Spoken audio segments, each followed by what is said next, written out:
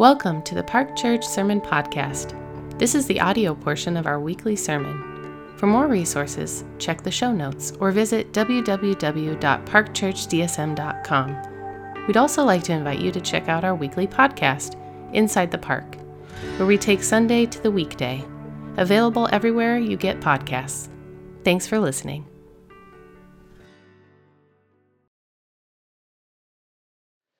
Oh, that's good. Thank you. If you have a Bible with you, you can turn with me to Matthew chapter 17. That's where we're starting this morning, Matthew chapter 17.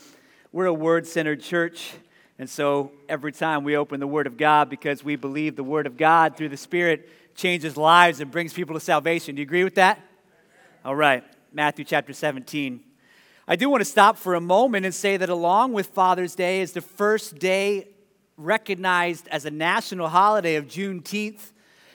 One of the scourges on America from Abraham Lincoln was slavery. And what a terrible thing it was. But when he released the slaves and declared them free, it took 2 long years for that message to get to Galveston, Texas. And when it did, there was rejoicing in the streets over the freedom that now has been given to our African American brothers and sisters. And so we rejoice with them today, and we think about what is said in Galatians chapter 3, verse 28, where it says this: there is neither Jew nor Greek, there is neither slave nor free, there is no male and female, for all are one in Jesus Christ. Let's pray together and ask God blessing on His word. God, we thank you that there is no superior people, no superior nation, but all of us stand on equal footing at the cross of Christ in desperate need of salvation and the ongoing work of Christ and the gospel. God, we celebrate dads today, and we celebrate the freedom for people who live on our soil that didn't once have it on this soil, and we rejoice in that, and we ask that you would continue to bring people together, as your design is to see all nations, every tribe and tongue worshiping around your throne. That's your end goal, is to make a world of worshipers. And so we get to join in on that we want to see people worship not themselves, not the world, but the true God through Jesus Christ and the power of the Spirit. In Jesus' name I pray. Amen. Well, it is June 19th. What happened to summer already? June 19th is already here. Isn't it crazy, as Iowans, it feels like winter just goes on and on and on and on, and then like we have a week of spring, and then summer is here. And then at the end of summer, with all the busyness, all the craziness, we say, what actually happened to my summer? Did I get anything done?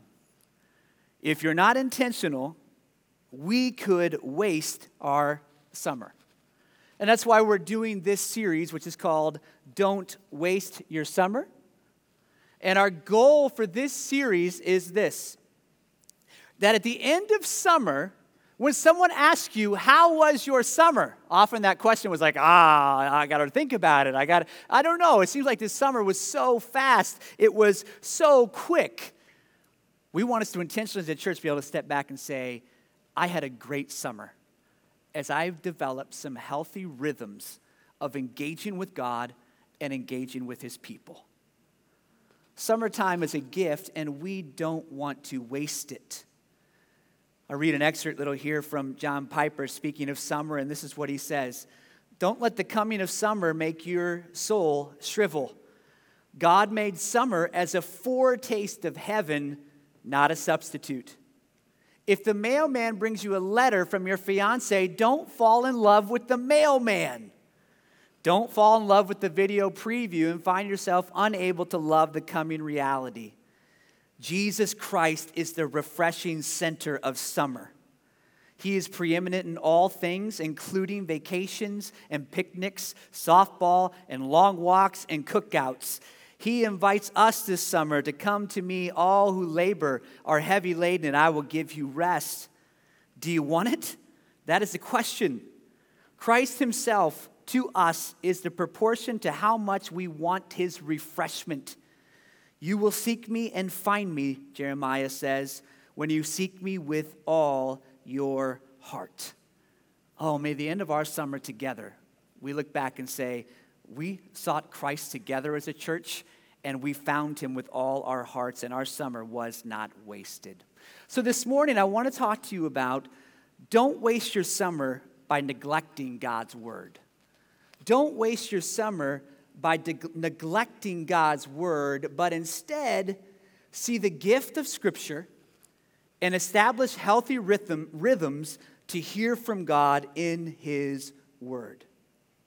We're going to be primarily exploring this morning through the life of Peter and his life, and then also his writings. And we begin with something from his life here in Matthew chapter 17. Read with me in verses 1 through 7. And after 6 days, Jesus took with him Peter, James, and John, his brother, and led them up a high mountain by themselves. He was transfigured before them, and his face shone like the sun, and his clothes became white as light. And behold, there appeared to them Moses and Elijah talking with him. And Peter said to Jesus, Lord, this is good that we're here. If you wish, I can make 3 tents here, one for you, one for Moses, and one for Elijah. While he was still speaking, when behold, a bright cloud overshadowed them, and a voice from the cloud said, This is my beloved Son, with whom I am well pleased. Listen to him. When the disciples heard this, they fell on their faces, and they were terrified. But Jesus came and touched them, saying, Rise, have no fear.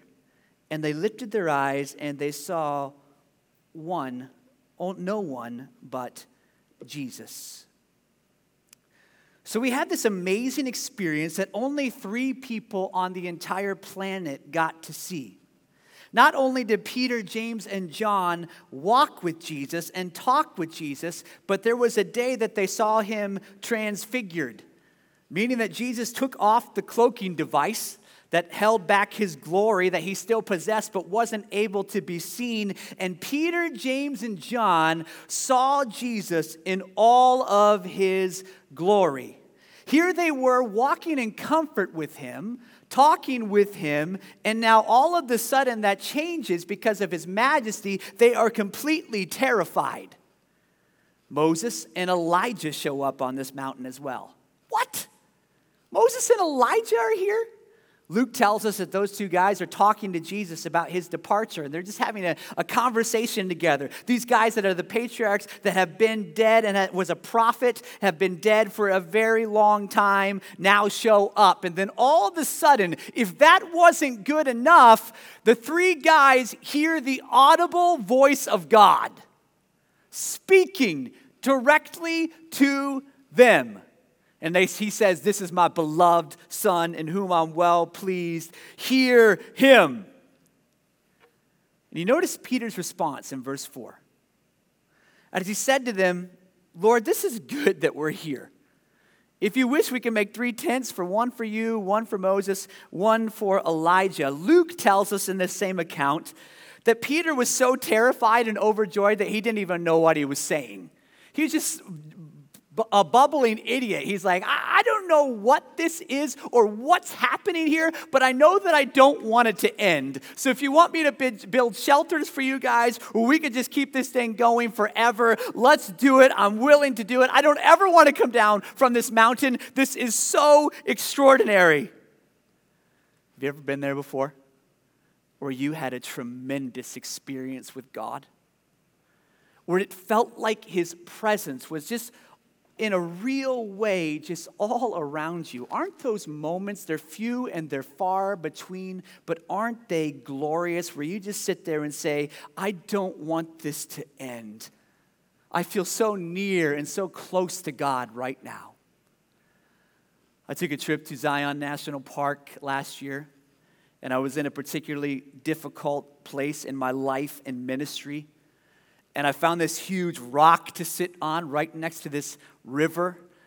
And I looked up, and the sun was descending upon these red rocks that were all around me. And I just began to talk to God in prayer.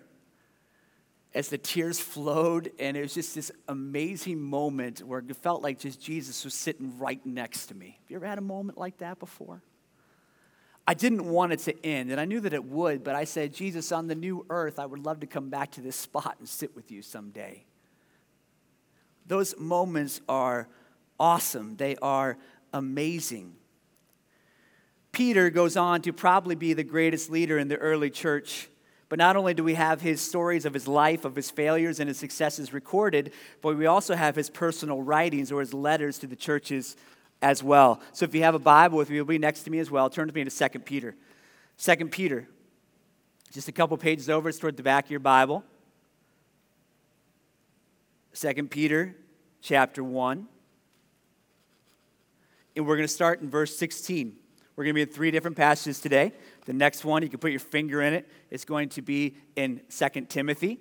But be ready, and we're going to go there in just a little while, okay? But 1 Peter chapter 16. Now remember, this is the one that saw Jesus Christ transfigured, walked with him. In verse 16 of 2 Peter chapter 1 says this, "For we did not follow cleverly devised myths when we made known to you the power and coming of our Lord Jesus Christ. But we were eyewitnesses of his majesty." Peter is writing a letter here to churches that are being overcome and overwhelmed by false teachers. It did not take long for false doctrines to come into the early church. And Peter is writing to these churches and saying, these guys that are coming in and saying they know better than us, that they know the things of God more than we do, I'm writing to tell you they don't. And you know what? Those guys were not with Jesus, but we were with Jesus, and we were eyewitnesses of Jesus. So who are you going to trust? Those guys that don't know Jesus, that didn't walk with him, are you going to trust their teaching, or are you going to trust the teaching that comes from me who was with Christ? In verse 17 now, Peter is going to pull out the ultimate trump card. Look at verse 17 of chapter 1. It says,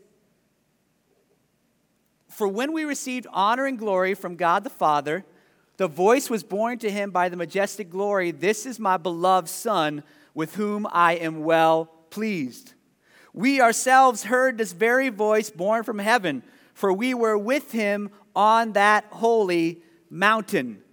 So Peter comes out and says, okay, not only am I an eyewitness to Jesus, but there were plenty of those. I was an eyewitness to Jesus and his transformation. His what's the word I'm looking for? Thank you. That's the word. I don't know why I can't find it. Transfiguration. We saw Jesus in all of his glory. Now, I would think that would be just the ultimate trump card, wouldn't it? I mean, if you've seen Brian Regan's talk about being in a social situation where you could walk up to somebody and they're talking about all their accolades and all their accomplishments, and then you could be one of the 3 guys that walked on the moon. And it just trumps everybody. It doesn't matter what anyone else has done. You're like, I walked on the moon. It's over. In the same way, Peter is like, it doesn't matter. I've seen Jesus in all of his glory. I saw Mo and Eli. We talked. If you don't know who that is, that's what he shortened Moses and Elijah's names to. That's the kind of relationship he had with them. He says, listen, it doesn't come any better than this. I saw Jesus in all of his glory, which is why verse 19 is so surprising. If that was the case, it was the ultimate trump card. It's so interesting what Peter says in verse 19. Listen and look at this. "And we have the prophetic word more fully confirmed, to which you will do well to pay attention, as a lamp shining in a dark place until the day dawns and the morning star rises in your hearts." He's seen Jesus transfigured, and he's telling them about it, but then he says in verse 19, but I have something better than that. I have something more glorious than the transfiguration. I have the scriptures, the word of God. Peter says we have the prophetic word more fully confirmed. If you look at the Greek, this is what it is actually saying. It's saying this: we have more sure the prophetic word, or a more sure word. So what is Peter saying here? He's saying this: I have more confidence in the Bible than I do of all my experiences with Jesus, even the transfiguration. The Bible is more sure than that.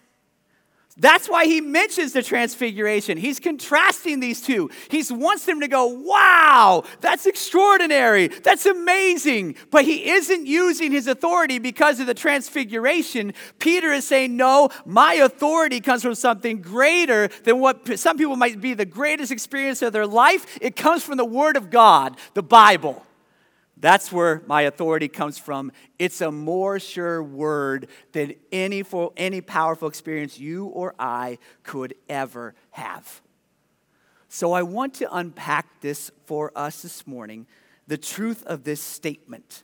And we see a little bit of it in verse 20 of this same chapter. Here's the why the Bible is better in verse 20. Knowing this, first of all, that no prophecy of what? Scripture comes from someone's own interpretation. For no prophecy was ever produced by the will of man, but men spoke from God as they were carried along by the Holy Spirit. Here's the first thing I want you to see this morning. The Bible is better because its source is God. The Bible is better because its source is God. He says, it says it's not of someone else's interpretation. That means we don't get to decide what God's word says. God tells us exactly what his word says, and he doesn't ask our opinion. We don't ask culture what they think of the Bible. We don't even ask you what you think of the Bible. God has already spoken, and these men wrote those things down. We don't get to determine what the Bible says because the source is actually from God himself. A few years ago, when it was at the University of Iowa, during orientation, one of the professors came and said, I think we need to change our mascot, Herky, that's welcoming the students, to be a little more friendlier. His face is just not that comforting when students see him. He looks kind of angry. You think about that, right? You know what the face looks like, and it's one of those, right? Well, that's nice and it's cool, but you can't change fundamentally who a hawk is, right? I remember I was sitting in the parking lot at church one time, and I was watching a squirrel play in the parking lot, and all of a sudden, a hawk swooped down and grabbed this thing. And its talons are just wrapped around this squirrel. And the squirrel's kind of looking at me in the car like, And I'm looking at the squirrel. I was like, nothing I can do, buddy. And the hawk's wings are just over it, like flapping. And he's just squeezing the squirrel. And then the hawk looks up at me and just looks me right in the eyes. He's like, yep, what are you going to do? It's like, nothing. And then the hawk flies away with the squirrel. That's what hawks do. They're fierce.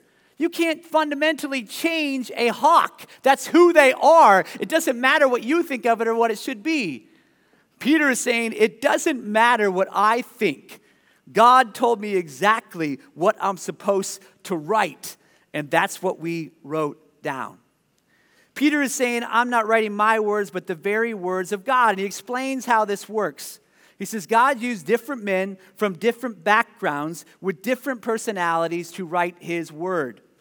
It says that they were carried along by the Holy Spirit, like wind that is in a ship's sails, giving the direction and the power for the ship. Without the wind and the sails, it's not going anywhere. So these writers were carried along, empowered and directed by the Spirit of God to write the very words of God through their personalities, their backgrounds. So Peter sounds like Peter, Paul sounds like Paul, John sounds like John, but they all write, carried along by the Holy Spirit, the very words of God. So what we have here in the original autographs, what we have with us now are copies of the very words of God. Some people say, do you want to hear God's voice? The answer is read the Bible out loud. You could hear God's voice because it's not from man. It finds its source in God. Look at 2 Timothy chapter 3. 2 Timothy chapter 3, verse 16. It says, all Scripture is breathed out by God. We'll stop right there for just a moment. The Bible is better because its source is God. All Scripture is breathed out by God. As I expel words out this morning, my breath is coming out as well. And I had a breath mint this morning, so that's a good thing. As you speak, breath comes out. And so Paul is writing to young Timothy and saying, it is God's word. The source of the Bible is God himself. It's his very words written down to us. So I know that even if I was sitting on that rock at Zion National Park and God spoke audibly to me and I knew that it was him, that experience would not be as sure as God's word. Because it finds its source in God. You know, we can be so experience-driven people, can't we? I just want this experience. If I could just have this one thing where I could feel God's presence, then I would know exactly what to do. And we could sometimes look at our experiences and then put those over the Bible. This is what I love what Tim Keller says. He says this, we don't judge the Bible by our experiences. We judge our experiences by the Bible. We don't judge the Bible by our experiences. We judge experiences by the Bible. So we take God's word and we put it over top of our experiences, and it makes sense of life, the things that we're going through. Instead of starting with our experience and trying to find it makes sense with the Bible, we start with the word of God, and then it makes sense of our life and our experiences. Because here's what it says in the rest of 2 Timothy chapter 3, verse 16. The word of God is breathed out and profitable for teaching, for reproof, for correction, for training in righteousness. So the word of God is good for everything. Here's why the Bible is better. Secondly, first of all, it finds its source in God. Secondly, because the Bible completes you. Now, whenever I say that, I can't help but seeing Tom Cruise, right? You complete me. In the same way, you look at the Bible and you say that. The Bible, this book, completes me. I don't need the transfiguration because I am complete in God's word. Listen, we need fathers who can model to children completeness in Christ. We need dads who instill confidence in their kids, who are looking for all kinds of identity and everything else to say, you are complete in Jesus. And dad is still trying to find that himself. I have everything I need in the Word of God. And so I'm going to be a man of the Word of God. Because children are always watching, aren't they? This is a picture of me and my dad. I love my dad. You could tell that was the 80s there from his glasses, which are coming back again, which is really strange. And that's me down there, just hanging out with dad, rubbing his neck, and just on that beautiful shag carpet. My dad was awesome. He was also consistent in discipline. You see this next slide? There you go. Yeah. Took a discipline very seriously. That was actually on my birthday. We don't have to keep looking at that one. But I remember my dad, I had a banana seat bike. Anybody else have a banana seat bike? You know what I'm talking about? Ours was bought at a garage sale, though, and it no longer had the cover on it, so it was like the most uncomfortable, like, metal banana seat bike ever. It was absolutely terrible, but I didn't care. It got me around. And so I remember there was always this hill when I was growing up in Ohio that I would get to the top of this hill, and as I was about ready to go down it, I would go, nope, not today.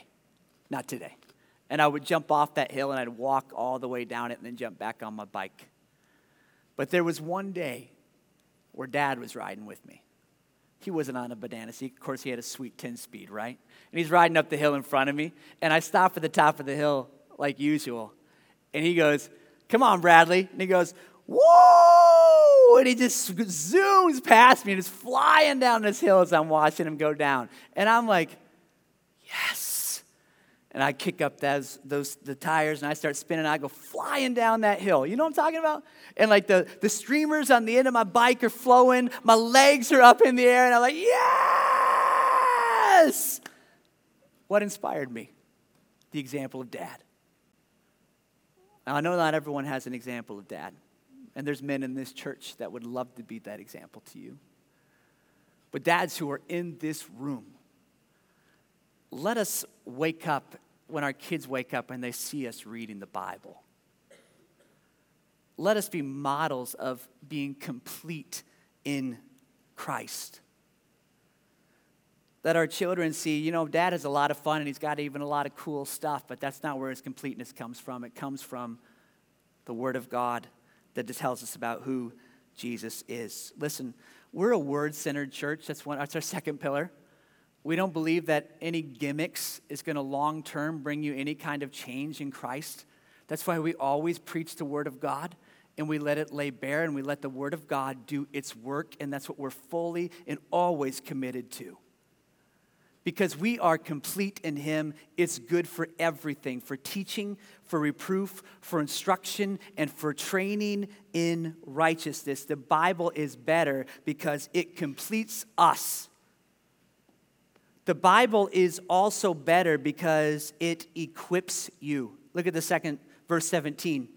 That the man of God may be complete, equipped for every good work. Now that man includes everyone. That the man or woman of God may be complete, equipped for every good work.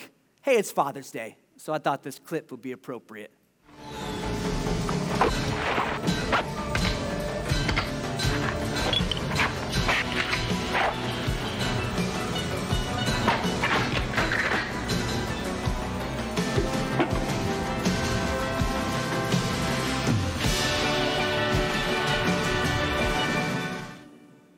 That's you when you leave the house in the morning, right? That's you. You're going into battle. And the Word of God equips you to face the day. That's why the scripture is called the sword of the Lord. You would never think about going into battle without a sword, right? So why would we ever think that I can do life and be successful without being equipped with the Word of God? The Bible equips you, and when you're equipped, it brings confidence. Some of you you lack so much confidence to share your faith. You lack so much confidence to live life because you haven't spent time to be equipped by the Word of God. Equipping brings confidence. When I went to Zion National Park, I didn't have any gear. If you've been to one of our vision meetings, you've heard this story before. I went to Trey Parrott's house, to Parrott Outfitters, and he equipped me with all the gear that I needed for that hike. I mean, everything. And I was able to go by myself on a trip that I was not equipped to do because someone else had equipped me to do it. And it brought confidence. I went into it ready to go. You are not equipped in yourself to handle this life. Someone else has to equip you. And thanks be to God, He has given us Jesus, and He has spoken to us exactly what we need, everything for life and godliness in the Scriptures. Oh, would you believe that? And would you be equipped by it and experience the joy and the confidence of being a man, a woman, a teenager that loves God's Word? So I want to invite you to encounter God this summer. Not just read the Word of God to check off a list or to get some information, but to be transformed by God's Word. Read it.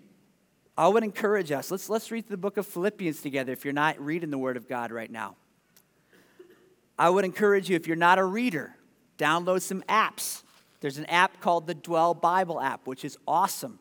You can listen to it while you drive. You can pick the person who's reading it to you. It's incredible. YouVersion app has all kinds of tools that will help you read and to know the Word of God.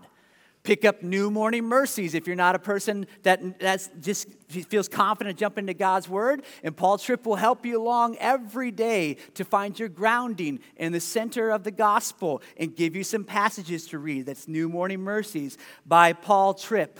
Listen, because I want you to experience the joy of being a man and a woman of God's Word. I grew up in the church. I even went to Bible college.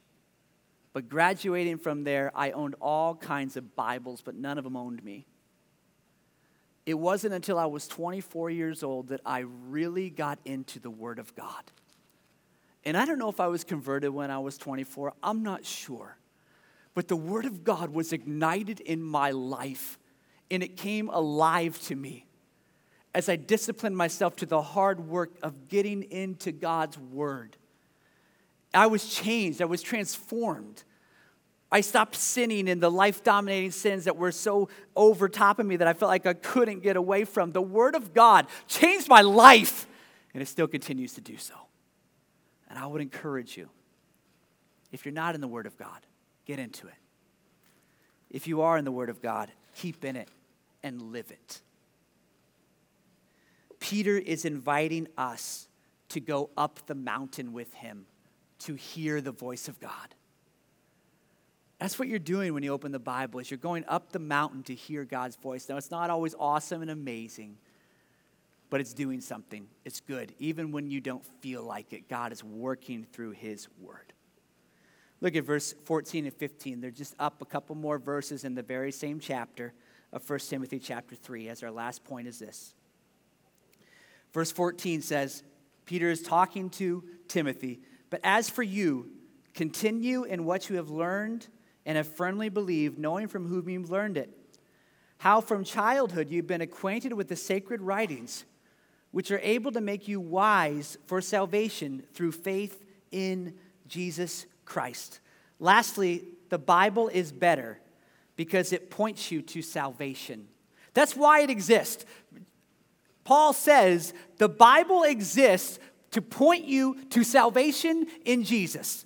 The Old Testament points to salvation in Jesus. The Gospels tell you about salvation in Jesus. The letters in Acts point back to salvation in Jesus. That's the whole point of the Bible, is for you to find salvation in Jesus. And he says, through faith.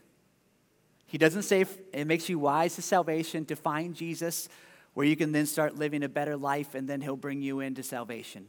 It doesn't say so that you can have Jesus and then he gives you a couple of steps that you can do to meet him halfway and meet him where he's gotten you in and now find your way to salvation. No, it says through faith in Jesus, because Jesus has done everything. And we simply trust him. Because Peter saw Jesus' glory, but then he would come down from that mountain. And he would see Jesus' glory again as he would ascend another hill. And as he ascended this hill to Calvary, he would go up that hill not to be affirmed by God, but to be rejected by God, so that you could be accepted by God through faith alone. I want you to trust him today. The whole Bible is written to see that you're a sinner, that you can't do anything good on your own to receive salvation, but it's been bought for you fully by the precious blood of Christ. Let's pray together.